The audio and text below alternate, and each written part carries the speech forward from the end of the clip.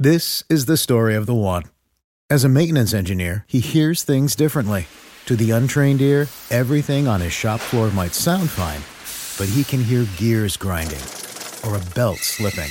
So he steps in to fix the problem at hand before it gets out of hand. And he knows Grainger's got the right product he needs to get the job done, which is music to his ears. Call, click Grainger.com, or just stop by. Grainger, for the ones who get it done.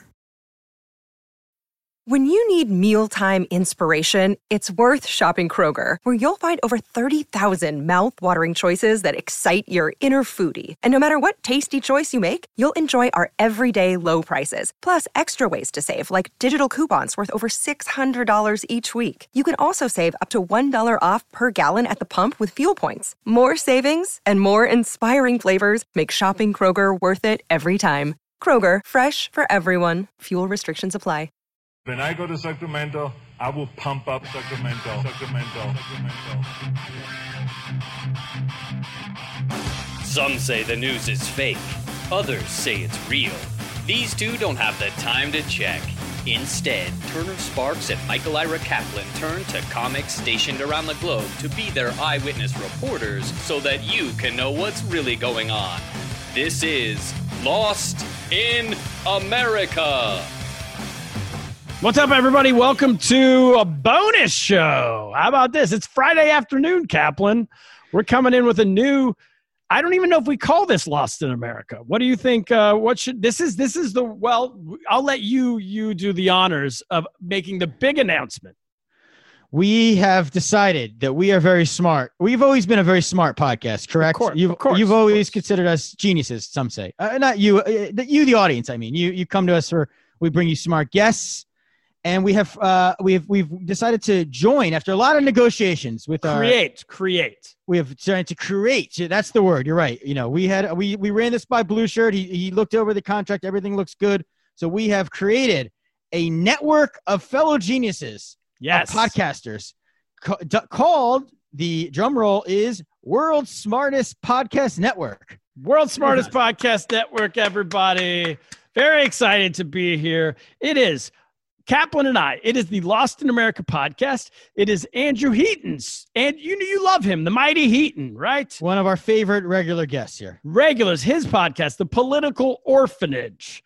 And it is Andrea Jones-Roy's. We know her from this show. She's been on this show multiple times. Andrea Jones-Roy's show, Ask a Political Scientist, which is currently a YouTube show on Thursday nights live, will be a podcast very soon. So the three of our podcasts have come together to form a network, idea being we share our audience with them. Hopefully you guys give them a listen and their audience gives us a listen, because we're all doing something similar, but none of us are doing the same thing. And I don't want to repeat what we're going to say later on in the episode, but let's just say that we are comedy-based shows. I would say you and I are the most comedic, but everyone's a comedy-based show, right? They're also comedians. Heaton's a stand-up comedian. Andrea Jones-Roy is a stand-up comedian, but we're approaching smart topics. Exactly. Smart topics. We have shows with a very similar audience, size-wise and intelligence-wise, I'm sure. And maybe even most importantly, in a nonpartisan way is how we're doing it. Yeah, so we're not. Yeah. This isn't going to be something you could hear on CNN, something you could hear on Fox News. It's NPR, none of that. MSNBC, none of that. Daily, any of that stuff. No. Andrew Heaton's great show, The Political Orphanage. He goes straight down the middle, talking American politics to high-end thinkers who are nonpartisan. He goes to the name says it all, Political Orphanage. He goes to great lengths to be nonpartisan. Andrea's show, the Ask a Political Scientist. She is a data scientist. She gets on another data scientist or political scientist, brings on a comedian, and they go deep into the data of how politics is not politics, how elections are playing out and why they're playing out, how they're playing out. Exactly. So you're going to learn something and not be preached to by all three of us. Right. And us, of course, we're going to give you a lot more international. You're going to learn a lot more about the international world. Exactly. We're hitting the rest of the world. We're not diving deep into American politics per se. So that's why we're covering all the bases now. We skip American politics almost exclusively. Yeah, you guys are going to go to a cocktail party. You know, we're obviously choice one. You listen to us first before you go to the party so you can impress people what you know about Russia or Belarus or Lebanon, anywhere. But then you might want to mix in some American data science. You might want to mix in some political science, some political philosophy. Andrew Heaton is a top-notch blowhard. He will give you some great tidbits. Great tidbits. So that's we're recommending these two shows to you because we know them, we love them, we endorse them. We're giving them our endorsement. Seal of approval. Yes, much like McCain's wife just endorsed Biden, which was out of the blue. McCain. Out of the blue. We are the Cindy McCain. Who's Cindy McCain? Cindy McCain of podcasting is what we've long been called. So we're going once a month join forces to create a bonus episode, which is this one. Which is what we're doing right here, right? Yeah. So we decided the best way to create synergy among the shows is where it's not just lip service.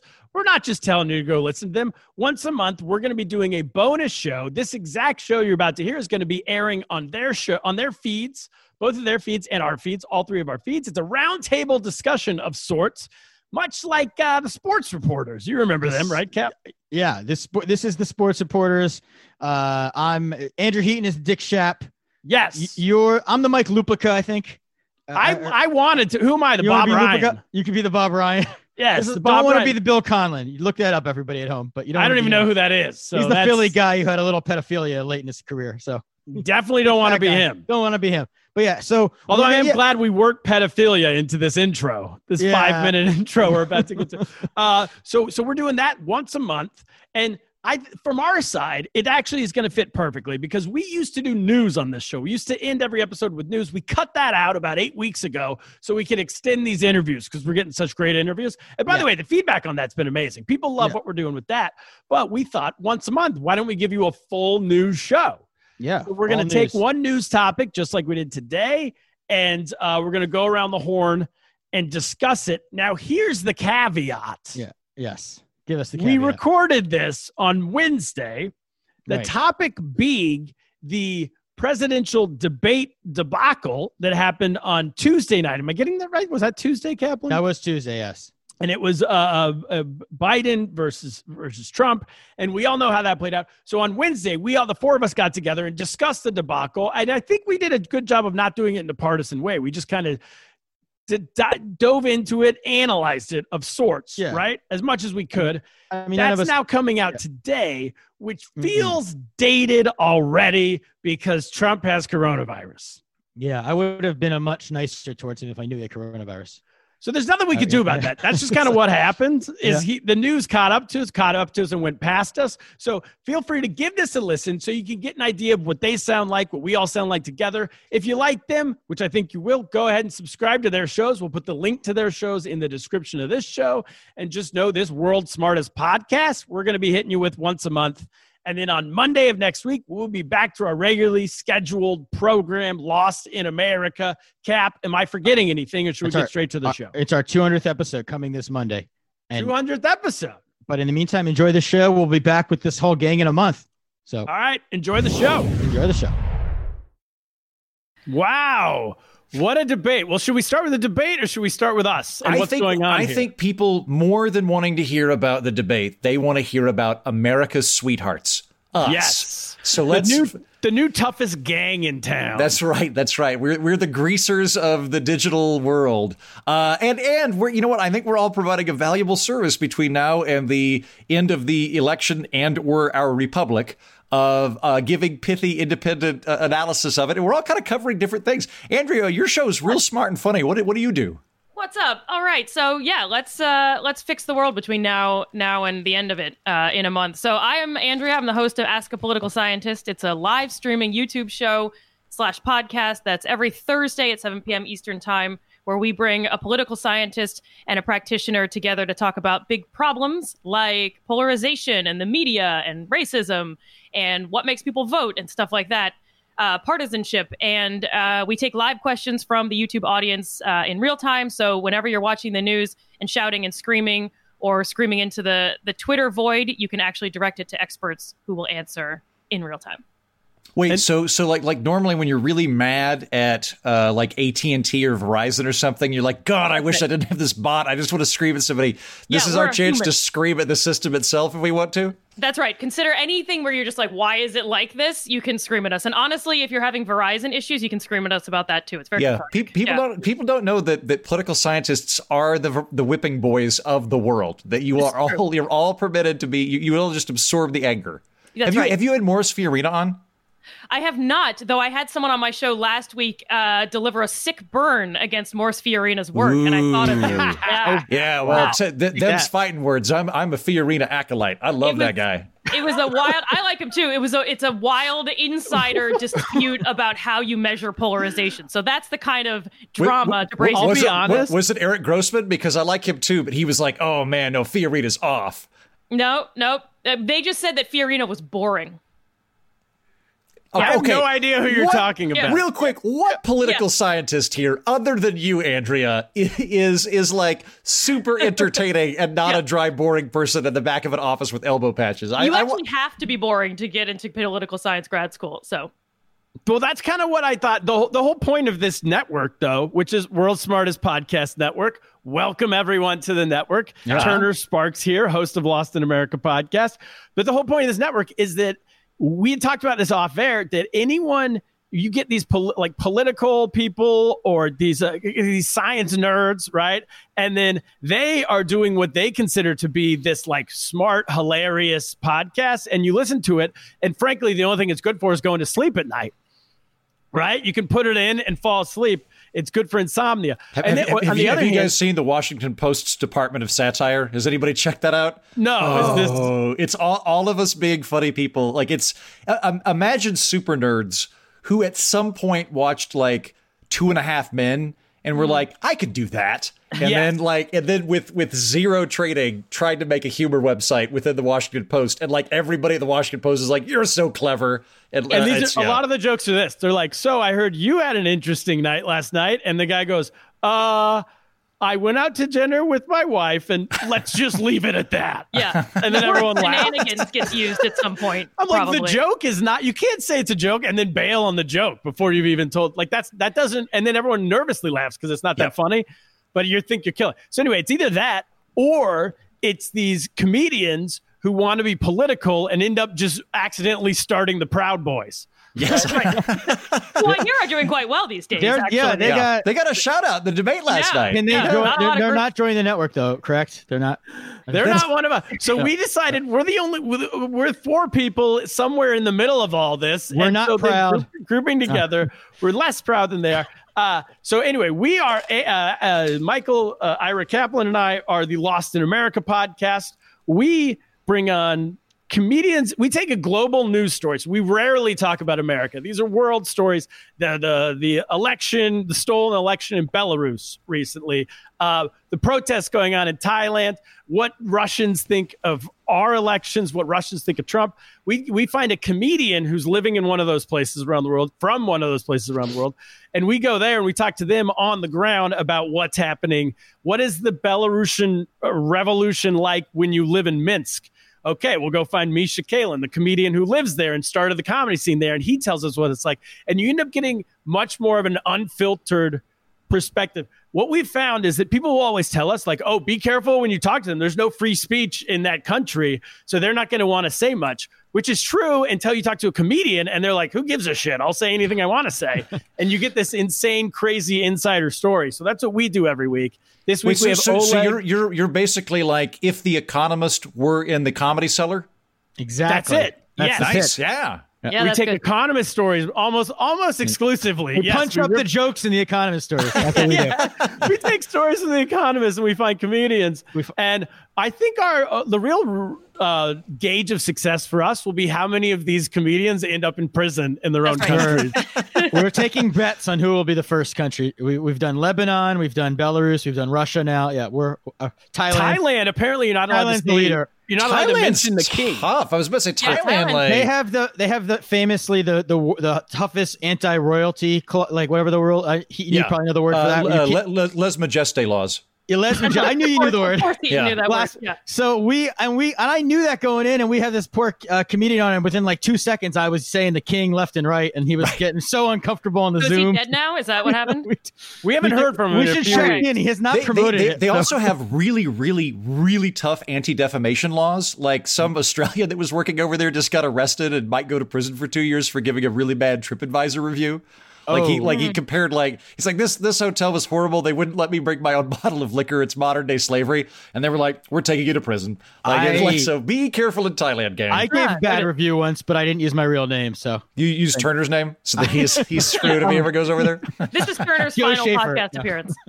Heaton, tell us about your show. I host The Political Orphanage. Now, I realize for people on your respective shows, because we're all going to share these on our respective feeds. So for people that are listening that aren't a regular listener of my show, I get that we all love being super hardcore Republicans and Democrats now, and that everyone in America agrees that red team and blue team are awesome and the system's great. But there is a tiny sliver of us, myself included, that's like, you know what? I'm not really stoked to be on red team or blue team. And on top of that, I occupy this crazy psychological space where I enjoy having friendships with people I disagree with. And so I wanted to form a space for people like that didn't want to play rock'em sock'em robots with politics anymore. So I created The Political Orphanage, and I style it as a pithy podcast for problem solvers as opposed to rank partisanship. So on Wednesdays, I talk to an author or a thought leader or a warlord or a mentat. Last week I had on PJ O'Rourke. The week before that, I had on a neuroscientist to talk about how neurochemicals affect people in politics. Turns out that serotonin's a really big factor on Twitter. Then on Fridays, I just bring on straight up comedians. We just kick around funny headlines. So Fridays, you will learn nothing. There will be nothing added of value to your life other than humor. Wednesdays will actually be pretty thinky. You'll sound smart at a cocktail party if they still existed in the COVID era. But you can really stock it up. So when we finally are able to see each other in person, if you listen to The Political Orphanage, you'll sound brilliant. And until then, it's kind of like a cocktail party, right? You can drink heavily while listening and call that socializing, right? I won't tell anybody. Just try not to drive while you're doing it. So that's the world's smartest podcast network. Yes. Before you go to a cocktail party, you should listen to all of our shows. So then you will be the best blowhard, as we like to say in North America. It's a mere 3-hour reading list ahead of any cocktail party or social engagement. Well, actually, I'll add to that I have got a bunch of guests on my program explicitly from you lot. So like Morris Fiorina, who I was bragging on earlier, because he is Mo. We call him Mo now. Did you know that? Oh, that's a man? I thought it was a woman. I thought it was a woman too. But Fiorina is such a womanly last name. Agreed. That is my biggest concern. Aren't you all aware this is a post-gender society, though? Yes, that's true. His surname is horribly effeminate. That said, though, I'm a big fan of him, and I was introduced to him by Andrea, who I think even let me put her name in the tagline of Andrea sent me or something like that. And if anybody listens to my program likes Jeremy Carrican, who I was reminded of because you used the word blowhard, he's one of my favorite blowhards, and I got him specifically from Turner, who for months was like, you should really talk to this dude. He's a playwright. He was a writer for Gary Johnson, and I was like, maybe. And then I invited him on. I'm like, oh yeah, he's fantastic. So yeah, we have him on Lost in America sometimes. He did what's his play on Broadway, Kaplan? Lifespan of Effect. The Lifespan of Effect. Wow. He wrote on Broadway, and we have him on a couple times. And I'm like, this is Heaton's best friend. They just haven't met yet.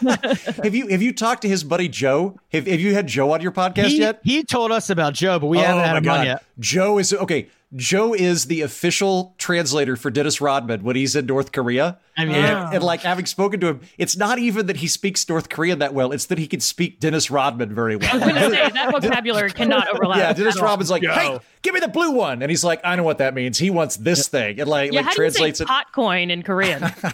He wants a blue icy. Go get it. But yes, anyway, we are now, I think, probably the world's smartest podcast network. We couldn't legally call ourselves that if it hadn't been verified by the Federal Podcasting Agency. So we have that. And the first thing that we've decided to tackle is we're going to tackle the presidential debate that elucidated the election before us last night, helped the many people on the fence come to a rational decision about who they wanted to vote for. So did everybody watch it? And if you watched it, did anybody remain sober by the end? And if so, I really want to talk to you about what your experience was like watching it. To the chagrin of my wife, I watched the whole thing. Yeah. After about 11 minutes, she went in the other room and was like, I'm done with this. I can't handle this. And I said, I need to, this is homework for a podcast I'm doing tomorrow. I watched it completely sober. It was a disaster. I was sober as well, and I only, because I've become a lightweight and get a headache by even looking at alcohol, and I only watched it because of this podcast. And honestly, I think I would have as much to say if I had just read a couple of the Twitter reactions. Well, okay, so I had 2 scotches, which I think is acceptable for the amount of I think you're required to have that Two- to keep right. going, right? Two, Yeah. two, like, Two full bottles glasses? of Dewar's, How do you yes, pour it two. neat, or do you do the ice, or what? You How know, big? so I'm staying with my parents this week, and Dad has Dewar's on He's hand. got your dad's got a study, right? I can picture it. Oh, with yeah, the- yes, yeah, he's got to stay. So a yeah, decanter. huh? He's got a decanter of. No, we don't. Wait, no. I think we do. We have a ceremonial decanter, but I think Okay. we put like we put tea in it or something. I don't think we even have liquor in it. I think it's just some like interesting thought piece. But I That's no. even more elitist, by the way, than an actual like decanter is a piece ceremonial decanter. The reason that we did that was that when, as I understand it, like when they would invite when they would hire a workman or a plumber, they would notice that like the brandy in it would go down, and they were like, all right, we're not going to put real liquor in this anymore. Someone might rewire our house in a funny way and it'll catch fire or something. So they changed that. Anyway, my point is about 3/4 of the way through the debate, I was like, am I drunk or is this just truly horrible? Is this just an awful thing? And I'm hearing from you guys that is correct, that regardless of the respective sobriety, everybody was like, no, it was a train wreck. Well, yeah, I was drunk. Just so you know, I drank 2 big. I got like a headache. I'm like hungover right now. I haven't been drunk this much in a while. But yeah, it was the world's dumbest which debate. makes you the embodiment of the United States at the moment. After that, I don't. You have to be drunk too, otherwise I would have turned it off. But I wanted to watch it. I had it for the pod for this experience. I had to watch it. So I've battled through. But I don't know how anybody, to your point, would watch that sober. Well, I also feel that if you watched 5 minutes, you understood exactly what happened for the remaining 600 hours that followed. Yeah, and when you're drunk, you enjoy a battle. So you enjoy the craziness of just like people tearing each other apart. I was watching it and I was like, I kept reminding myself, how would this be entertaining if I didn't live in America or on Earth? And if that were the case, like if I were living on the moon, I think it would have been hilarious. It would have been great. And I suspect that like Vladimir Putin was probably hospitalized for an erection that wouldn't stop by the end of that. Like he probably had like a 40-hour erection and he's like just gasping for air from laughing so hard the whole time. It's probably great if you're not in America. Well, Turner and Cap, can you talk to your contacts, your comedy spies about what they thought of it? Because I'm sure it was great comedy in Belarus too. Yeah, we'll ask Oleg Denisov, our guest from this past week. Can we start with strategy on this? Because I think that both of their strategies I recognize from stand-up comedy, and I have enlisted both of those things at certain points to varying levels of success. Okay. And so I to start with Biden's strategy. You do a lot of race baiting in your comedy. Oh, God. A lot, mostly. Have you heard his Proud Boys bit? You should see his bit about the suburbs. And how much Forget what they said. What they said doesn't matter. This whole debate, had nothing to do with what they said. It was all their demeanor. And they also said nothing of importance at all throughout the whole thing. There was no details on any single plan at all. It was literally just, this was the whole debate. Biden went in saying, this is a stand-up move. You do this in stand-up comedy. This is how you deal with hecklers. One of the major strategies of dealing with a heckler in stand-up comedy is they heckle you. You don't respond. You stand in front say they're on the right side of the stage, right? You stand you put one foot out, so you're kind of facing 3/4 of the audience with them behind you. So you put them to your back, face the rest of the room, and address the rest of the room, acknowledging that person is not in the group.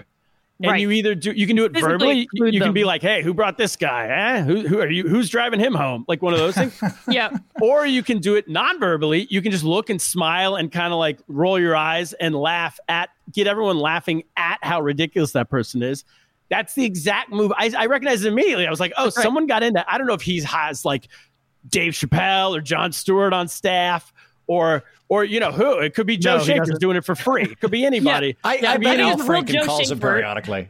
Yeah, maybe it's Al Franken. And somebody said pull this move, and when he started doing it, I thought it worked to a point. When it stopped working, that's when Biden was just looking straight at the camera and laughing at Trump, but not responding to Trump. And it would have worked much more effectively if he never responded to Trump. The problem is he got dug into it a couple times and he was like, you're the worst president in the history of America. Well, and the other problem is that normally you can normally I don't get heckling. I find to be pretty rare, but when heckling does happen, like 9 times out of 10, the heckler thinks they're assisting you. And you're just like, hey, dude, I've got it covered. And if they don't, you just kind of deal with them. And if they keep messing with you, you just like, where's a bouncer to get this jackass out of here? But you can't do that when the jackass is the president. And you have 3 uninterrupted hours of heckling. So I feel like that only worked to a point, and that it was like you can't punch him in the face. And he didn't have a live audience that he could rally to be like, yeah, what's going on with this dude, and kind of make fun of him. He just had Chris Wallace, who was really not a good audience member as far as stand-up comedy goes. He's terrible. Not someone I want in the front row at the Lansing Can I just Comedy say, Club. I would completely favor Chris Wallace having a mute button that he could use. And if that doesn't seem okay, I am fine giving that man a starter pistol that he's allowed to fire into the air to try and just wave the gun around going, shut up, just shut up, to try and restore order to that ridiculous setup. Yeah, Turner, what is Trump's strategy, do you reckon? So then Trump, I've also done this in stand-up, and this is not a good move, stand-up. This is when you come in and you just bulldoze. Right? And bulldozing works if you're the 5th one, comedy-wise. If you're the 5th one on the lineup and the room's hot and they're laughing at anything, and that's when you come in hot and you're matching the audience's energy that's already there. But if you're walking into a dead room, which Trump is, this audience is told they're not allowed to react, they're not allowed to do anything. Which is a shock that they pulled that off, right? I would have been amazing. Groaning and grabbing my face. Why did they have an audience? It was totally tepid applause when they came in. It was when they came in, it was like, yeah. And I was like, that's the correct amount of applause. They finally nailed the correct level of happiness that America has watching these 2 minutes on the stage. That's right. Yeah. And then when you bulldoze a dead audience, it's like there's no acknowledgement of connection. What you have to do is you start out really soft and then you build up, which is what you see in most debates, right? They don't get hot until 45 minutes, an hour in. Yeah. You start with pleasantries usually. They pretend to be civil for the first 30, 40 minutes. Trump does not. He's not a normal politician. There's no... But then that's when you come off like a lunatic, is when you just come. And I've done that before too. When I've gone into rooms that aren't hot and I come in screaming, going crazy, and the audience is like, "Who is this maniac?" And then you're terrible. You bomb through the whole thing. So anyway, and if you use disproportionate power with a heckler, you lose the audience as well. If a heckler is like, "Hey, I'm going to say this funny thing," and you're like, "Shut up, you moron! You will die alone. You will die alone and sad, and I hate you, and I will beat you with a tire." The audience, you lose the audience when you do that. You've got to respond. That's your 20th response to the heckler. Right, after everything else. And then it's funny because we've all, and you're right, Turner, for speeches, for comedy, it's like you start tepid and then you get more excited and the audience gets more excited with you. And then the screaming match is super powerful or super hilarious. And it was just insane. I mean, I just felt like I was watching a child. I know people have made this analogy, but it's just and the fact that he just basically wouldn't stop talking when it wasn't his turn. I was his turn. I was just like, we are dealing with someone with a 2-year-old with true behavioral issues. Not even a good 2-year-old. I think Trump is his personality type. I don't know that he's dumb. I think that there could be some really good raw material back there, but he's always struck me as the guy at the back of the history class going the Michelangelo statue's penis is showing. He's the guy just trying to derail everything by shouting stuff, and was very much in that mode during the debate. Well, I think that he understands something that Biden, the regular politicians, Hillary Clinton definitely didn't understand. He understands it's a TV show. Yeah. So he understands what gets ratings. Everyone's talking about it if it's a train wreck. So he instinctively knows, I'm going to be that. If he came in and did pleasantries, you'd be like, this is boring, and you turn it off. So Kaplan, I disagree. I see what you're saying, but even on TV, comedy is also a performance, right? And you need to build. If you come in so hot, you get what Yaya did, what my wife did, what any of us, if we didn't have to do this podcast, would have done, is you just turn it off within 5 minutes. And everything I was seeing, at least on Twitter, that's what people were doing. They're like, I'm not watching this, and they just left and did something else. I thought he was the first 15 minutes. I was like, this is about Trump's killing him. Viscerally, I thought Trump was winning the debate. No. In the first 15 minutes, and then Biden, it got too much. That's why I think he. I think Trump has a three-pronged strategy that he employed in this debate. The first one was Turner's absolutely right. His base, his audience views him as a pro wrestler. Like he's in the Pro Wrestling Hall of Fame. They know that. They're looking forward to it. Nobody at this point is like, Trump's, he's probably a really pleasant, no, everybody knows how he is. Everybody knows how he is personally. He's not going to alienate his audience doing that. In fact, a lot of them are tuning in explicitly to watch the train wreck. But I think that there's two additional things he was doing throughout the debate. One was he just needed to make Biden stumble because there's now this whole framework in place of Biden is senile. Right. That is a right-wing talking point constantly. So anytime you can piss off Biden to the point where and I was watching this going, there's no way I could have done this. I would have kicked the podium off. I just would have kicked the podium over and like shouted an obscenity and walked straight to a bar. I would have been able to last in there 20 minutes before I would have either been arrested for assaulting the president or I would have gone to a bar. So that was point number one, was just make him lose his cool. And I think the other point's actually more insidious. Trump knows he's not going to lose his audience by being a pro wrestler jackass, right? He also knows it's to his benefit to get people to turn off the TV. It's to his benefit to have people go, I hate this. This is so stupid. I hate both of these men. This election is awful. Our country's a waste. I don't even want to be a part of this. I'm going to go watch Netflix. I'm done with this. I'm not voting. Because those people were probably going to vote for Biden. Whereas his core is locked in. He doesn't have to worry about his core being turned off by his antics. So his antics only serve to suppress the people that might not vote for him. As much as I like to think Trump is just a flailing idiot, Heaton, I think you're right about all of those things. I think it does discourage people who aren't that animated about Biden. But I will say the one thought I had about Biden and what they were trying to get him to do is that the right has pushed so hard to make Biden seem senile and he can't hold a thought together. And I think that they set the bar so low that Biden looked pretty good. And I saw Trump kind of jab at him, like once Biden said, number one, blah, blah, blah. And then Trump interrupted him. And then Biden went back and said, number three. And Trump was like, you were on two, and tried to call out that senility. But that was one, very desperate. Three, totally didn't land and didn't do much for the actual conversation. I think his whole plan to set Biden up as mentally unwell or unfit didn't work. Yeah, no, I think you're right. Both right. I think he tries to get them both. He wants to take Biden in the mud with him and then make people just mad about the whole process and say, oh, both people, you get the headline that they're both sending names. But he also, they set the bar. So they had Giuliani on Fox News yesterday saying that he's all these doctors say he has dementia. You got the Fox and then you see him, he speaks. He's an old guy, Biden. Saying Biden has dementia or Trump? There's all the Fox News talking point, the right-wing talking point was that Biden has dementia and he's senile. And I see it on Facebook with friends of mine who are Trumpers, and they're posting all these things about how he's so senile. And then he comes in the debate and he's pretty good overall. He had a few moments. What about the other side of this? I mean, the exact opposite of what you were saying, Heaton. What about if Biden's obviously, we know polls don't matter, right? It's really hard to trust polls. Polls mostly, Andrea might dispute this. I think polls mostly exist to employ pollsters. I think they basically make work programs at this point. I don't believe in polls anymore. I do believe in gambling, but I don't believe in polls. So do you believe in the betting on elections? Yes, I do. I in fact, that's what I go to. Is I go explicitly to betting, and then after betting, I look at where hedge fund managers are putting their money. Yep. And then after that, I check polls. But polls are third on the list for me. That's right. That's good. Why is that the case, Andrea?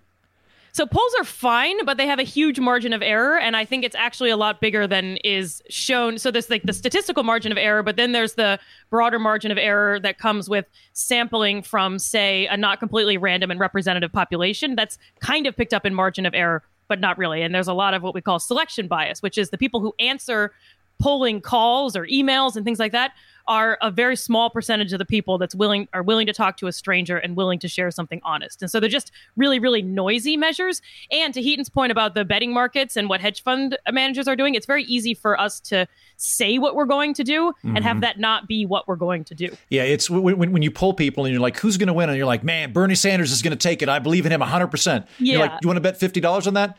No, I'll bet $25 on Biden. I think. Yeah. But right now, the gambling set still has Biden as the favorite. Yeah, and he actually improved after the debate. He proved to minus 150. Yeah. And I think the Biden strategy is this. He is the Benadryl candidate. He's the candidate where it's like, hey, are you just sick of this? I would love some Benadryl right now. I am a half pint of Benadryl for America. Yeah. And by the way, I'm on Team Benadryl. I would love to tone this all down so that politics can go back to nerds and everybody else can go to Netflix. Remember when we used to not be obsessed with it every single waking moment of our lives, even those of us who spend a lot of time thinking about it? Yeah. Well, so does that mean then if no one watches, if people turn that off after 5 minutes last night or 10 minutes, and then, I mean, I can almost guarantee you that the ratings for the next one and the third one are going to be tiny compared to the first 5 minutes of this one, right? Yeah, probably. Because of what happened last night. People are like, why would I watch that again? So can't you argue then that if Biden's in the lead right now with the betting, then this favors who's ever in the lead because people are not going to be making their decisions off of the second and the third because they're not even going to watch the second and the third. I don't think that I don't know. Me not being a political scientist, I have a very difficult time envisioning anyone in America that's on the fence at this point. Like we've got the guy that was the VP from the last regime for 8 years. We have a pretty good idea of what that regime looked like. We've got the current angry Muppet that is leading this regime. We know what he's about. We know what the old regime's about. Like I don't know. Like remember the third debate last time? There was that guy with the mustache and the sweater where like Hillary and Trump were just fighting, and then he came up on Twitter last night. What was his name? Ken Bone. Ken Bone, yes. And he was just real smiley, and he's like, I'd really like to know what you're going to do about oil tariffs or something like that. Yeah. Like no one in America is like that at this point, where someone's like, we've got two good candidates.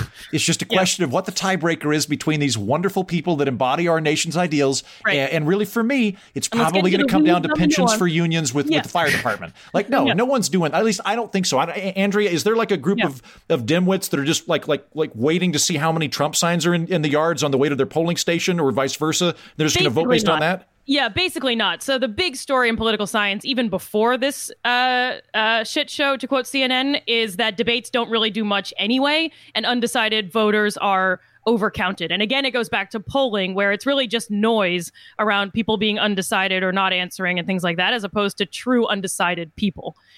Or people who look like, if it looks like people are changing their minds, like, oh, now Biden's ahead, now Trump's ahead, so we must have undecided people. That's just also noise. And they've done some cool studies to show that. And then the other piece is, so very few undecided voters. Then the other piece is that debates just don't really seem to change people's minds in a big way. There are some exceptions. So one of the things I was thinking about last night is political scientists got very excited when we started seeing televised debates in the first place, because that was the first time you saw candidates up close. And the story there is that some political scientists say that made politics overall more emotional, because you could see facial expressions up close. People could be more nuanced in their feelings.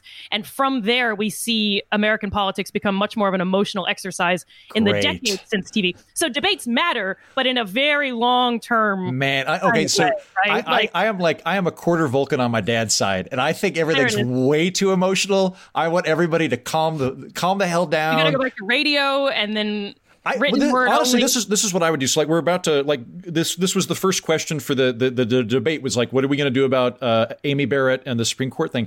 I think all inquests that Congress does, all hearings Congress does, the public absolutely has a right to a transcript, and that should be it. Or conversely, I would be happy to have people on camera that are the ones being interviewed, but you're not allowed to see the people asking the question. You can't see the senators. It just gives you a card that says what a senator said, because then they'd all shut the hell up and do their jobs. I think there's so much grandstanding in it. There's so much emotion that is going to drive donors to my thing and just feeling self-righteous and angry. Like, I hate all of it. And like at this point, watching this horrible train wreck of a debate that is the twilight of American democracy. Like, I wish that like Chris Wallace had just sent hand-drawn postcards to both candidates and been like, check yes or no on these boxes, and we'll just all compare that. So what would you guys do if you were Chris Wallace? Like, what's a better way to handle this? If you're the one, whatever, running the debate. I would have left. I would have left about halfway through. I mean, I think he shouldn't. He tried to do the thing where he asked them a lot of these questions were like, how will voters know the difference of, he tried to treat them like a normal election. You know, that was another mistake. Like asking Trump, why is your policy on X different than your opponent's? He never answers that. So I think, how do you get around that? Actually, I take this is what I would have done if I'd been Chris Wallace. I would have been like, guys, gentlemen, please get him to stop for a second. I would have been like, the three of us met for drinks before this, and we said that Trump, you were going to do this, and Biden was going to do that, and we had the whole kabuki thing worked out, and you were throwing this off. Now, don't just make him look like he's also part of the establishment. Yeah, I think that's it's right. what Romney should have done. You remember when Romney tried to derail Trump in 2016, and he came out and he's like, "I'm not running for president, but don't vote for this guy." Yeah. Remember that moment? It did nothing. Yeah. All it did was make all the anti-establishment people go, "Oh, Romney doesn't like him. I love him." Romney should have come out and been like, "Guys, listen. I'm also an old rich white guy. I've hung out with this man socially. Don't worry about it. I'm telling you, you don't need to worry about Trump because it's all an act. You don't need to worry about him. He's one of us. He's one of us rich white establishment dudes. This is just, don't worry. It's all bluster." And that would have taken the wind out of his sails. So I would have done that as Chris Wallace. I think the issue, Andrea, sorry, go ahead. No, go ahead. I think the issue is it was the format of the debate was just so bizarre. Like it was 2 minutes each to speak and then 11 minutes of just free talk. Yeah. Like it needed to be way more structured. Can we do 2 minutes, and then you get a 30-second rebuttal, and even if you're doing a lot of like, man, your time is up. At least that's better than just this like willy-nilly say what you want, no rules, go where you want. Of course, it's going to degenerate pretty quickly into these guys just being complete morons. Well, and if you can't have someone keep the time, why? People talked about a mute button, but why not just program the microphone so that they turn off when your 2 minutes are up, and then you're just like, okay, now we're moving on. The other thing that I thought they tried to do was he kept being like, okay, this is the end of this segment, we're moving on, and so we would bring up an issue with Supreme Court, healthcare, whatever, and then they would kind of yell about it in a free for all, and then he'd say, well, that's the end of the segment, and move on. I would have preferred to see 3 segments that were actually about something, as opposed to screaming about 20 headlines. One of my listeners, and I can't remember the name, I apologize if you're listening, but emailed me a couple of years ago with a great suggestion, which was, what if we had, rather than a live debate, we just had a list of questions, and like, you get 2 minutes, you can record it and send it in the statement however you want, and then the other guy gets 45 seconds to respond. And we're just going to go back and forth like that, and you get to think about it. You get to write out the response, which they're doing beforehand anyway. Like both of the candidates, particularly Biden this time around, Biden had a bunch of like zingers that somebody told him, and you could just see like, oh man, they'd given him a note card with some jokes on it. Comedians have to make money in the pandemic, all right? Trump's clear zinger was when he was like, I've been in 47 months. I've done more than you did in 47 years. I'm like, oh, somebody wrote that for him last night. Yep. Biden had that line about the suburbs that he was just waiting to get out. It's like, you wouldn't know the suburbs unless you made a wrong turn, which didn't really make I like how you like the way you prove you're a tough guy is that you're from the suburbs. I grew up on a cul-de-sac with a briefcase and a dream. And then he was also like, your kind doesn't like me, a little old Roman Catholic. It's like, what is that? Your like my poor race of Roman working Catholics? class. Oh, no, that's a smart move on Biden's part, because Biden needs to Pennsylvania. Biden needs Pennsylvania. Biden also needs to not piss off religious people, and there's a chance that the Democrats are going to overplay their hand with the incoming Amy Barrett, because Amy Barrett's a lady. She's probably not groped any other ladies. So that's not going to be a tactic there. However, she's pro-life. She's a religious and a religious Christian. So like if the onslaught is, look at this theocrat, she's horrible, that's going to turn off the evangelicals, the religious people. So Biden's like,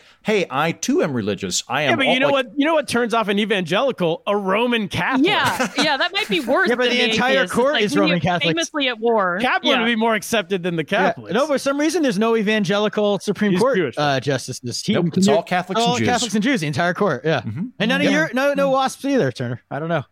Oh, come on. But yeah, I'd support Turner in the Supreme Court. Well, So can I? This is where my mind kept coming back to last night before it descended into a cloud of whiskey. Yeah.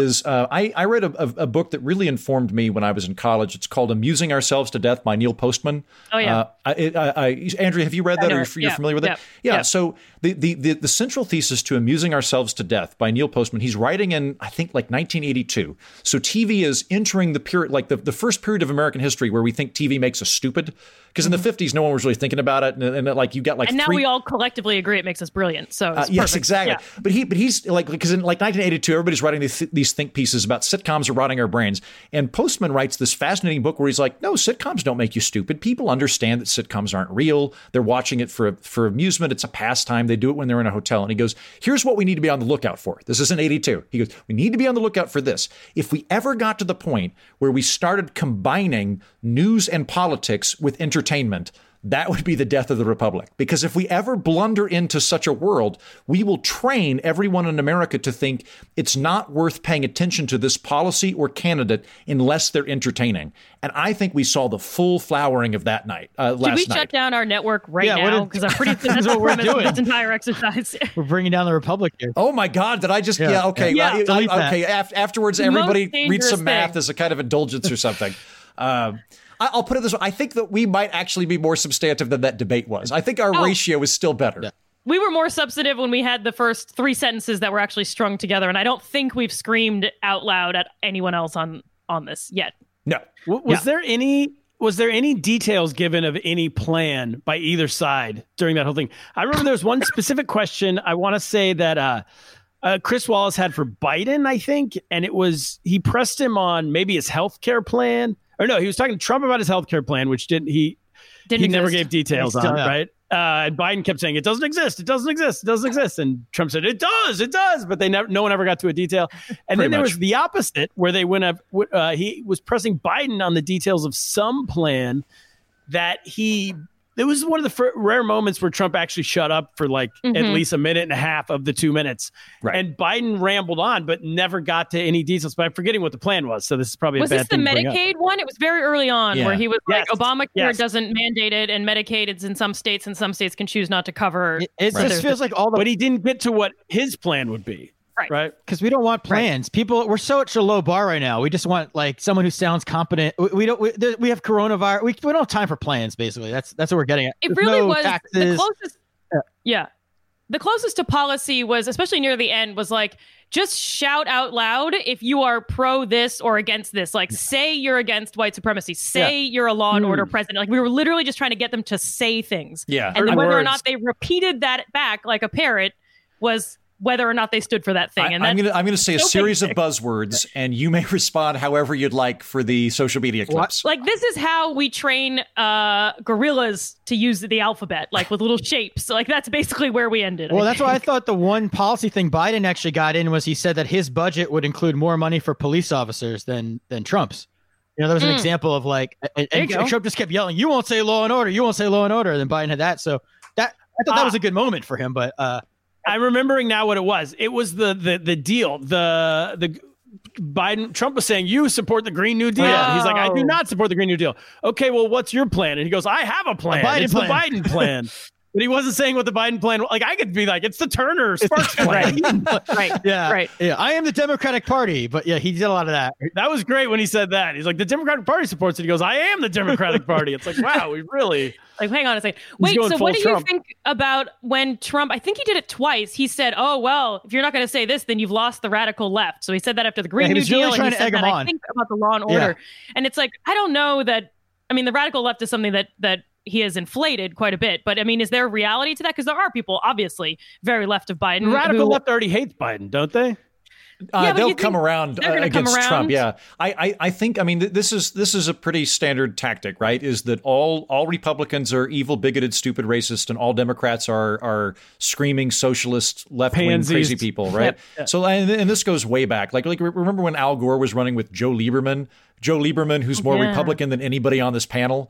Is he alive? Did he die? Yep, he not only is he alive, he just endorsed Susan Collins for her re-election in Maine. Huge. And he wound up swing the election. That'll he was do Infinity in 1999. Okay, anyway, yeah. He but you remember like he was running his Al Gore, and like at the time there were pamphlets about how Lieberman was a socialist and stuff, and it really it's not the case. That's part of I think the two main talking points that are coming out of, or I'd say like the three main talking points coming out of the GOP are: one, Biden is senile. 2, the Democrats are lawless and will result in, broken windows, flaming cars, et cetera, and 3, Biden is in the grip of the radical left, which I think they kind of have to do because Biden is a pretty good example of someone who's been consistently center left his entire career. Whatever, and frequently, I think Biden's a policy train wreck. You look back at his record, he's horrible at most of the stuff he votes on. But if you go back to the period he's voting on it, he's occupying whatever the center left position was of that particular time. Right. I think what they were really hoping, Trump and the team, was that Biden for his VP choice would pick AOC. Yeah. Right? Or someone like so that. Badly. Elizabeth Warren or something. He needed a Warren, he needed AOC or someone as, out there.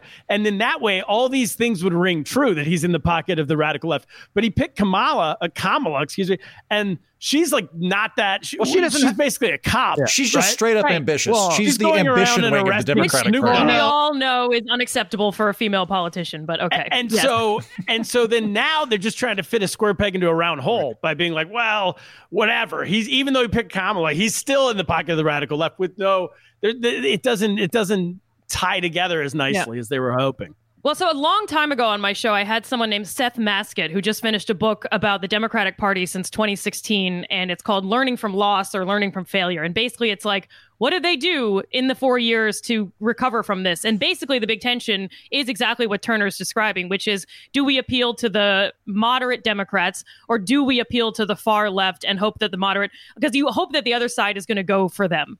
And so even, earlier this summer, it wasn't necessarily a foregone conclusion that they were going to go moderate center. This guy seemed to think that they would. And they have, but they've also made the deliberate choice not to include a running mate that is far left. And I think that's something of a gamble, but they're being quite deliberate about it. What do you guys think? Do you think that was a good move or not?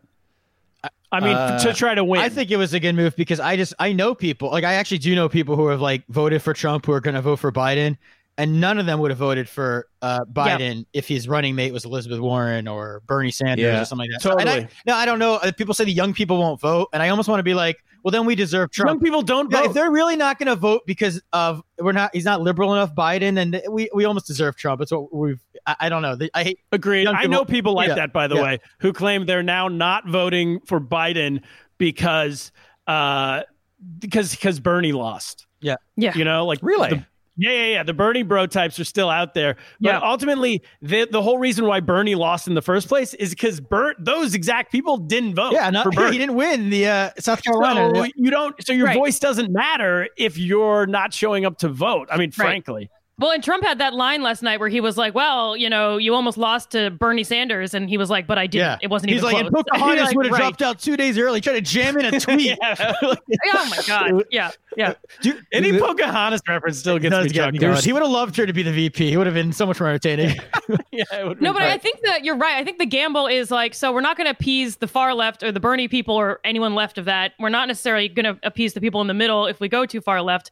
But basically, the gamble is who's more likely to turn out? Who do we want to convert? And I think you're exactly right. It's the Republicans / centrist people who are focused on the economy, because you will never get them to vote for a Bernie Sanders or anyone left of Biden. And they basically made the guess that group is bigger and more influential than the far left, who will still manage to not vote for Biden because it's a vote for the man. And I want to throw in here, because this is the world's smartest podcast network. Yeah. And I know what audience we're talking. I don't know if I would say this normally, but I know what audience we're talking to. These are our people. I was speaking to our financial advisor yesterday. Ooh, okay, here we go. And he said, smartest and richest podcast. He said it doesn't. Oh, we have the deepest pockets in podcasting. Our listeners. Yeah, that's right. I'm on the floor right now. Have I made that clear? Our listenership, not us. I'm saying our base. You were taking the Patreon money. And anyway, he was saying that currently the market doesn't care one way or the other if Trump wins or Biden wins. He doesn't see that affecting. Where obviously that would not have been the case if it would have been Bernie. Or I don't know. You guys get 401ks at the Comedy Cellar or the clubs? Is that how? Yeah, we got a big. Yeah, we write the letter K on a drink ticket and then we put it in our mattress. That's what we do. I have lottery tickets. Does that count, Mike? There you go. If the multiverse theory is correct, I should be great. I think there's something to that. I mean, there's a political scientist, Rachel Kofer, I think. I can't remember her surname. That has basically posited something similar to what Andrea was saying, that the old game in the 90s was go to the right or go to the left during the primaries and then run to the center to get the majority vote. And her theory is that is now ended, that no longer exists. And the name of the game is just motivate your base to come out. That might be the case. I'll say anecdotally, I think that, I know the circles I swim in, I know a lot of never Trumpers, and I know a lot of Republicans that wouldn't identify as such, but when you get a drink in them, they're like, I don't like Biden at all, but at least he believes in the system that I believe in. Like he at least he agrees to the rules that I agree to, and I think I don't like him, but that other guy, and those folks I think would not have voted for a Biden Bernie ticket or a Biden Warren ticket, and they might go over with Kamala Harris. And then the other thing, too, to harken back to one of my favorite political scientists, Morris Fiorina. Mo is back. All right, let's go. Should Morris Fiorina be the network? Or he could be at least the mascot or something. Yeah, I like Morris that. Yeah, Fiorina fan club. We can have a monthly mascot or something. I like that. So he falls into this. He complements a group called the Stronger Together Initiative or something like that. But there was it wasn't Pew, but it was kind of similar to Pew that came out 2 years ago that did polling. And they basically said it's not that there's left and right. Even if you want to put it on a spectrum, that the far right and the far left basically occupy between them 30% of the electorate. 70% of the electorate falls into the category of the exhausted majority, of which I am a very strident member. Yeah. And that includes traditional conservatives. It includes center-left liberals. It includes actual independents, which are probably about 10 to maybe 10% of the electorate that really aren't I'm basically a Republican or I'm basically a Democrat. And if that is correct, if there is in fact a 70% exhausted majority, then it wouldn't be about just motivating the base. It would also be about figuring out how to actually get that group to come out and vote.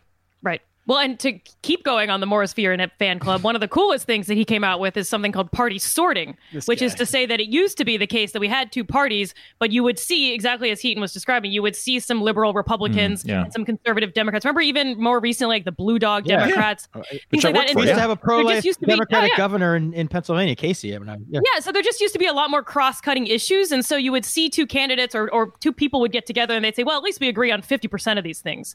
And instead, what he argues is that we've sorted, and so there's just no conservative Democrats and no liberal Republicans, so we have nothing to say to each other, and that's part of why it's so miserable. Which is really delightful for anybody that's not a hardcore conservative or hardcore progressive, because whenever you talk to the hardcore people, they go, you're not as strident and angry as I am. You must secretly be a Nazi or secretly be a commie, and I'm going to put you on social probation for 4 years. Which is why, again, I hope we move out of this current rut. Well, one of the other things I learned last week on my show with someone named Neil Malhotra, who's the one who said that Mo's work was boring, is that we all think that we all think we're more moderate than we really are. Like most of us, some people will identify on the far whatever extreme, but most of us are like, yeah, I'm pretty center of mass, and everyone else is more extreme relative to me. It's a very geocentric view of ourselves. I guess that makes sense, because we all probably, like, if you were to ask everybody, like, would you say you're generally rational? Like, everybody's going to be like, well, of course I'm rational. All these other dingbats are like voting out of emotion, but I am purely, logical. And even as he said that, I was like, right, everyone except for me thinks that, and it's wrong. Well, it's normal. You think you are the center. You're the center of the universe. We're all narcissists. So like, I'm the center, and anybody to the left of me, right to me. That's how I judge it. So. Maybe this should have been the Center of the Universe podcast. I had Andrea, have you had Mike Kaplan on your as your resident comedian on your show yet? I have. Not Mike Kaplan. I'm sorry. MYQ Kaplan is another. He's an enemy of the pod. Real enemy. Oh, is he an enemy of the pod? Now an enemy of the network. Yeah, you can't. If there's another Turner Sparks out there, they will be an enemy of the pod as well. I was going to say he was just off camera one time. He was telling me a joke. He's Jewish, and he was saying that that he finds that when he meets somebody else that's Jewish and they're very Jewish, he's like, whoa, you're crazy. But when he meets somebody less Jewish than him, he's like, what are you even doing? When he stole your bit. I've been doing that forever. Listen to the podcast. Listen to Lost in America. Well, it was off camera. He might have attributed to you. He doesn't rip me off in his act. He rips me off camera. That's typical. Oh, okay, yeah. And I just rips you off by living his life. He references your kids a lot, Mike. It's very strange. It was very good. One time on my my Zoom comedy show I do on Friday nights, we had that guy on the podcast. We shall not say his name. It's like how you can't say the king's name in Thailand. We can't say his name.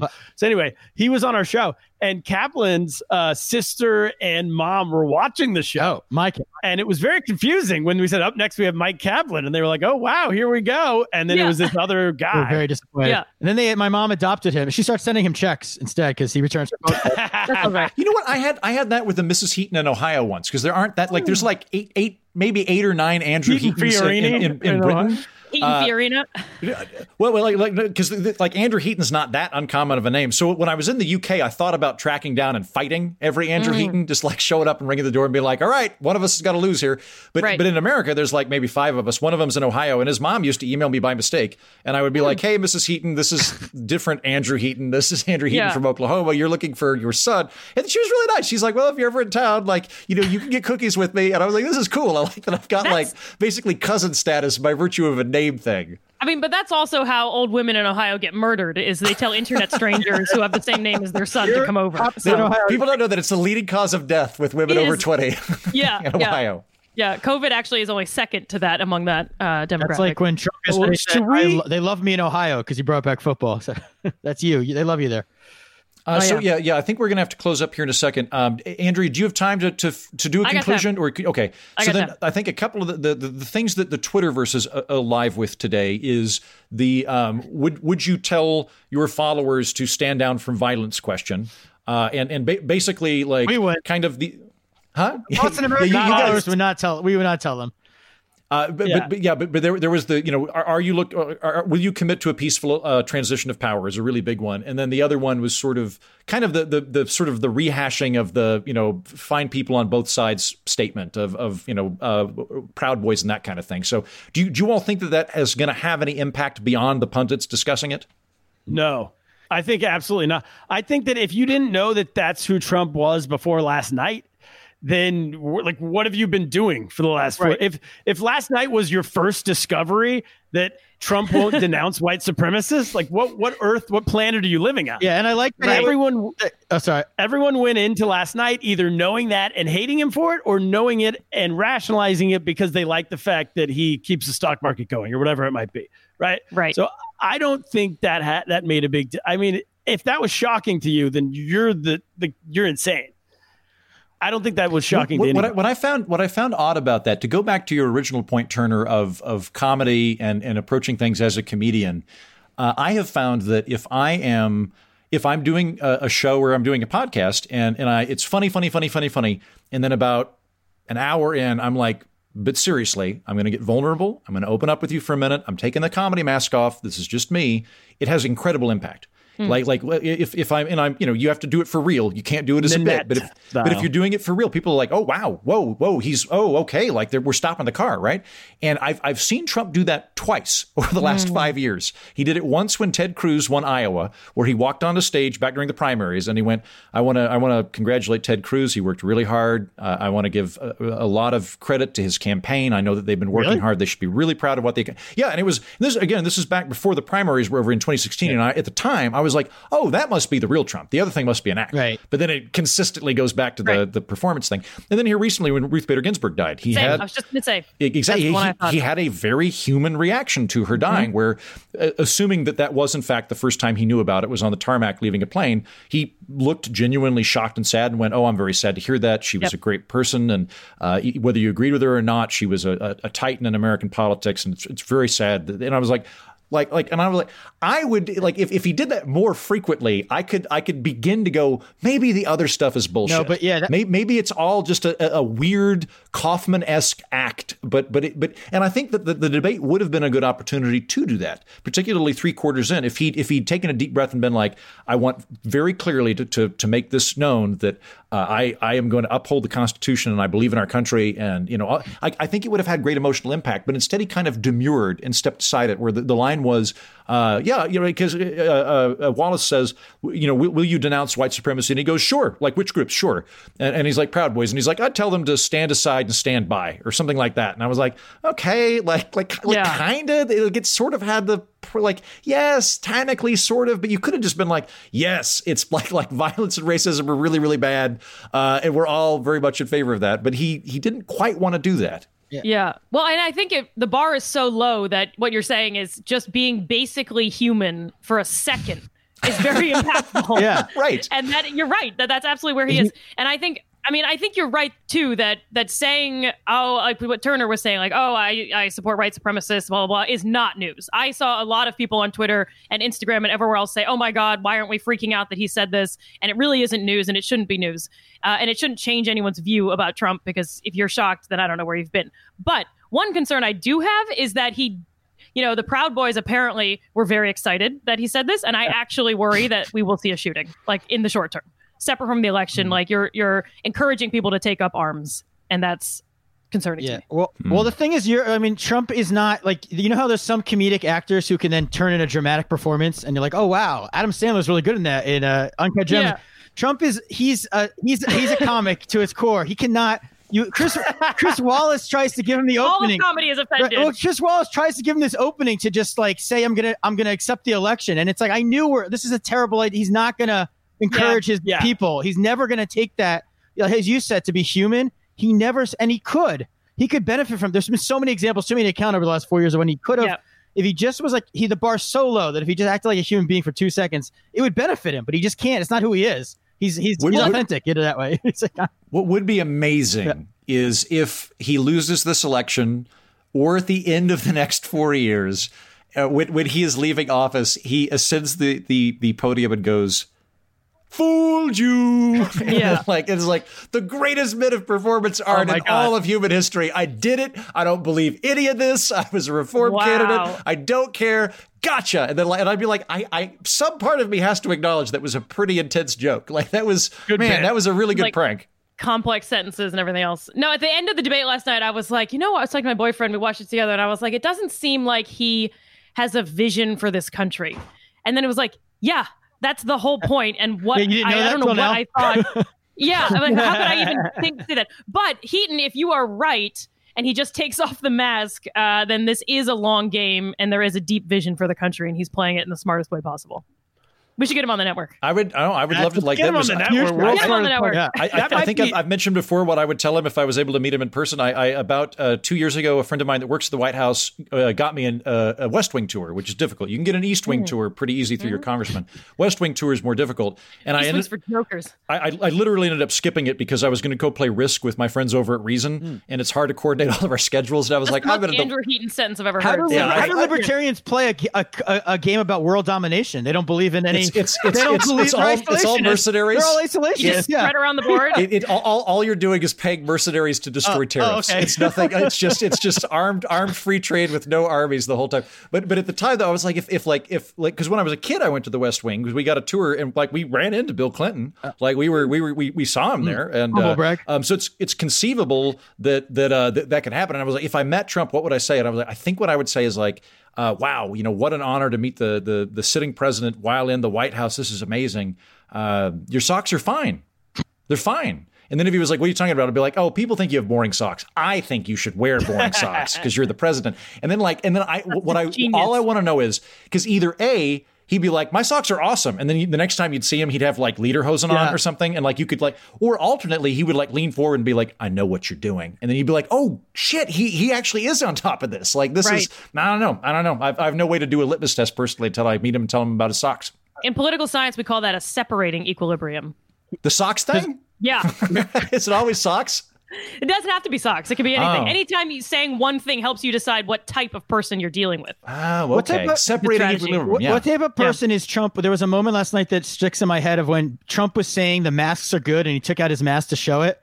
And then Biden started saying something about masks. And then Trump just flipped on a dime and started going off how, a lot of people say masks aren't good. Fauci said they're not good. So what's the point of the contrarian? What is there a political scientist term for that? Of to be that far of a contrarian at times? Yeah. I think it's just a jackass. You mean where you disagree with your own statement you made 30 seconds earlier? You made 30 seconds earlier because the other person agreed with it who's your enemy in your mind. Desperate, I think, is the word we use. Yeah. Yeah. So should we wrap it up, guys? Yeah. We can cut this out if it doesn't work, but I just want to try something on before we leave, because all of us have been pretty dismissive and not pro-Trump in this, I think. If one of us were, as a very intelligent, rational actor, in favor of Trump, how do you think we would have perceived what we were watching? I think if I were to do that, if I were in that camp, I think I would have said, I don't care about the bluster. In fact, I find it kind of funny, and everybody's freaking out. But I care about the economy, or I care about the stock market, and all of the rest of that's for show. And he's very good at angering the people that I don't care about. I think that's how I would approach it. I don't know. What do you guys think? I came across people on Twitter and Facebook and everything who were pro-Trump, and so I can tell you how they approached it. Sure, yeah. They thought giant success for Trump, and the big win was that he got Biden to stoop to his level. Basically, when Biden called him the worst president in history, or Biden was like, "You're a fool," they were like, "Yeah!" They were cheering for those. They're like, "Ha ha, we got you! Ha, you thought you're a statesman, but you're saying things that Trump would say." Exactly. Okay. I saw pro-Trump people I know saying, like, "Oh, I can't watch this. They're both being so crazy to each other," which is that's the whole thing. And then the only other thing I would say is that the stock market thing. And then I know people who are like, Trump's great on Israel, and this is the Jews talking, some Jews. And Obama was the other Mike Kaplan. The other Mike Kaplan. Yeah. And the Biden is they hate Obama because of Israel stuff. So that's like they'll hang on that one issue. And they'll ignore everything else and be like, "Oh, what did he do? 47 years, all that stuff." And the whole 47-year thing is going to stick with Trump people. Right. And they could have also said, like, well, Biden didn't engage with any of the issues around his son, around Hunter Biden. He just sort of totally ignored that and tried to distract by talking about his other son. Yeah. And you could say that, what Trump said, we can take all these out of context and really ruin some of my friendships. But the thing that Trump was saying that, like, hey, yeah, the liberal media is always going to make me look bad no matter what. I mean, he's not wrong that he typically looks bad in most media. And so you could say, yeah, this is just another example. And I think you're right that anytime Biden got riled up whatsoever, you could have pointed to that and said it's both of their fault, if that's something that bothered you. And I'll say as a closing thought, I think the real winner of the debate was Kanye West. Oh, right. The real winner of the debate was anybody not like Joe Jorgensen. Great job. Libertarian. Way to not appear in the debate. Kanye West. Are they going to hold another debate with Jorgensen and Kanye and Jill Stein? That would be I hope that happens. Is Jill Stein running? If no, she's not it's I believe Hawking or Howie Hawkins or something. Howie Hawkins is the Green Party candidate this year. No, if Kanye jumped in on that'd be great because the people would actually watch it. That would be phenomenal. They might. But I don't think he's doing any debates. I could be wrong. Yeah, but you're right. He won. Yeah. Kanye 2020. And gang, I feel like we have at least redeemed America through our chat today. Yes. I have greatly enjoyed talking to you all. And let's can we go around real quick and do our shows once again to induce our respective listeners to broaden their worlds and be happy all the time? Yes, I will start first with us. I just want to say, Lost in America listeners, if you're listening through our feed, go on and check out everybody else's show. We will have links to their shows in the description of our podcast. Andrea's is currently a YouTube show, right? But it'll be a podcast very soon. Yep. Heaton's a podcast. Check them out. If you're not one of our listeners, come join us. Join the party over at Lost in America. You get every single week. We talk to a different comedian in a city around the world with some global event happening in that city. So if you're a fan of The Economist, if you're reading The Economist and you want it explained to you by a comedian, come check us out. It's me. It's Kaplan. We put it out on Mondays. The real Mike Kaplan spelled properly, not with a Q. Michael Ira Kaplan. The only Michael Ira Kaplan. Serious version. Yeah, the only night in podcasting. And that's every Monday on iTunes. Go to lostinamericapod.com or just look us up on your podcast. And on feed. YouTube, every iTunes, Wednesdays. Spotify, everywhere. Oh, and it's a YouTube show too. You can watch us as well. Go to YouTube. Check out Lost in America Podcast. That's it for us. And I'll say similar to that to my listeners, I love all of you. You're all very funny and fun to talk to and interesting people. And I think that if you like my program, you will probably like Andrea's program and Mike and Turner's program as well. And on top of that, we are, I'm going to say, adjacent without being overlapping material, meaning you could listen to any one of our podcasts any day of the week and you're not going to hear the same thing. You're going to hear something that is funny and intelligent, but a completely different thing. So you're not going to get worn out by it, which I enjoy. And for your respective listeners, the Political Orphanage beckons you. If you are one of these people that is tired of the anger and noise and rancor, my podcast is about basically how to fix things, how policy works, and how people think instead of anecdotal strings of evidence of why red team is evil and blue team is evil and all of that stuff. If you're not a part of that, if you're a part of the exhausted majority, come hang out at the Political Orphanage. And then on Fridays, we just joke about like Florida and stuff. Yeah. So, and I can say to my listeners of Ask a Political Scientist, one of the reasons I wanted to join forces with these guys is that these really are the two other podcasts that are trying to do what I am trying to do and what I think you're coming to my show for, which is to actually be smarter about what's going on and maybe enjoy thinking about things and have it be in a slightly more pleasant way than reading the news outright and having to scream at it. So, and one of the other things to think about is that Heaton's podcast is awesome if you actually want to say, well, what about the policies and what would actually work and what could we actually do about that, because we never talk about that in the news. And Lost in America pod is awesome because they get great comedians, some of whom are my friends around the world, but also it's really nice to not think about the United States every now and again. And I will say on my show, we have been hyper-focused on the U.S. I'll try to expand that out as well. But as Heaton said, they really aren't overlapping, but I think would appeal to folks with similar interests and similar sensibilities and a similar being sick of all the noise that we're shouting about. And for my show, you want to come to my show for the big picture. We ask questions that political scientists are asking, which is sort of like zooming way out and saying, well, why is it this way in the first place? Are we getting more polarized? What do we mean if we say we're getting more polarized? What is a political party? Why do we even have them? Why do we just have two? What are the ways to vote that are actually fair? Big, deeper, kind of almost philosophical questions like that, but all backed up with math and evidence. So, and we pair them with comedians and journalists and practitioners, so we connect to the real world as well. And that's Thursdays on YouTube. And indeed, there will be an audio version to come. And Fiorina, the political. Yeah, that's it. He's not been on my show yet, but Morris I guess Fiorina, wherever you are. Yes. And that was it, Cap. That was the show. How was it? That was pretty good, right? I can see why the president developed this coronavirus, faked it, because after he heard that, he knew this episode was coming. He knew everyone was gonna be talking about the debate and his performance, and he decided, I gotta, I don't know, I gotta change the narrative.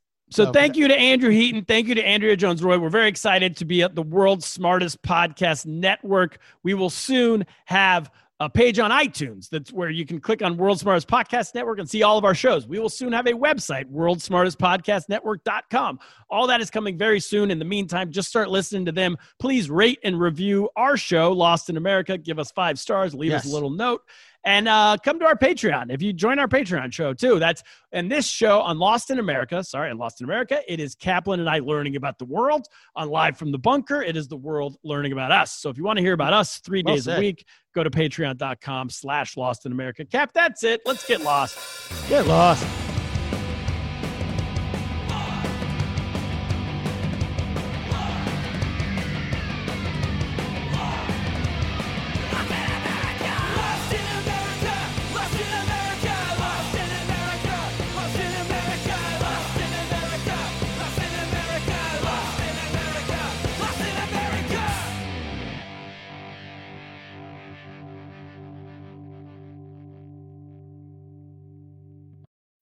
When you need mealtime inspiration, it's worth shopping Kroger, where you'll find over 30,000 mouth-watering choices that excite your inner foodie. And no matter what tasty choice you make, you'll enjoy our everyday low prices, plus extra ways to save, like digital coupons worth over $600 each week. You can also save up to $1 off per gallon at the pump with fuel points. More savings and more inspiring flavors make shopping Kroger worth it every time. Kroger, fresh for everyone. Fuel restrictions apply.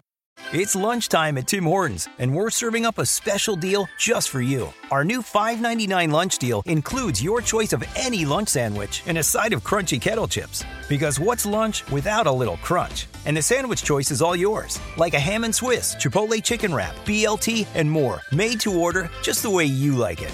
Tim Hortons' new lunch deal. Simple, delicious, and just $5.99. Now that's a good deal. Only at your neighborhood Tim's. U.S. only. Price and participation vary. Terms apply.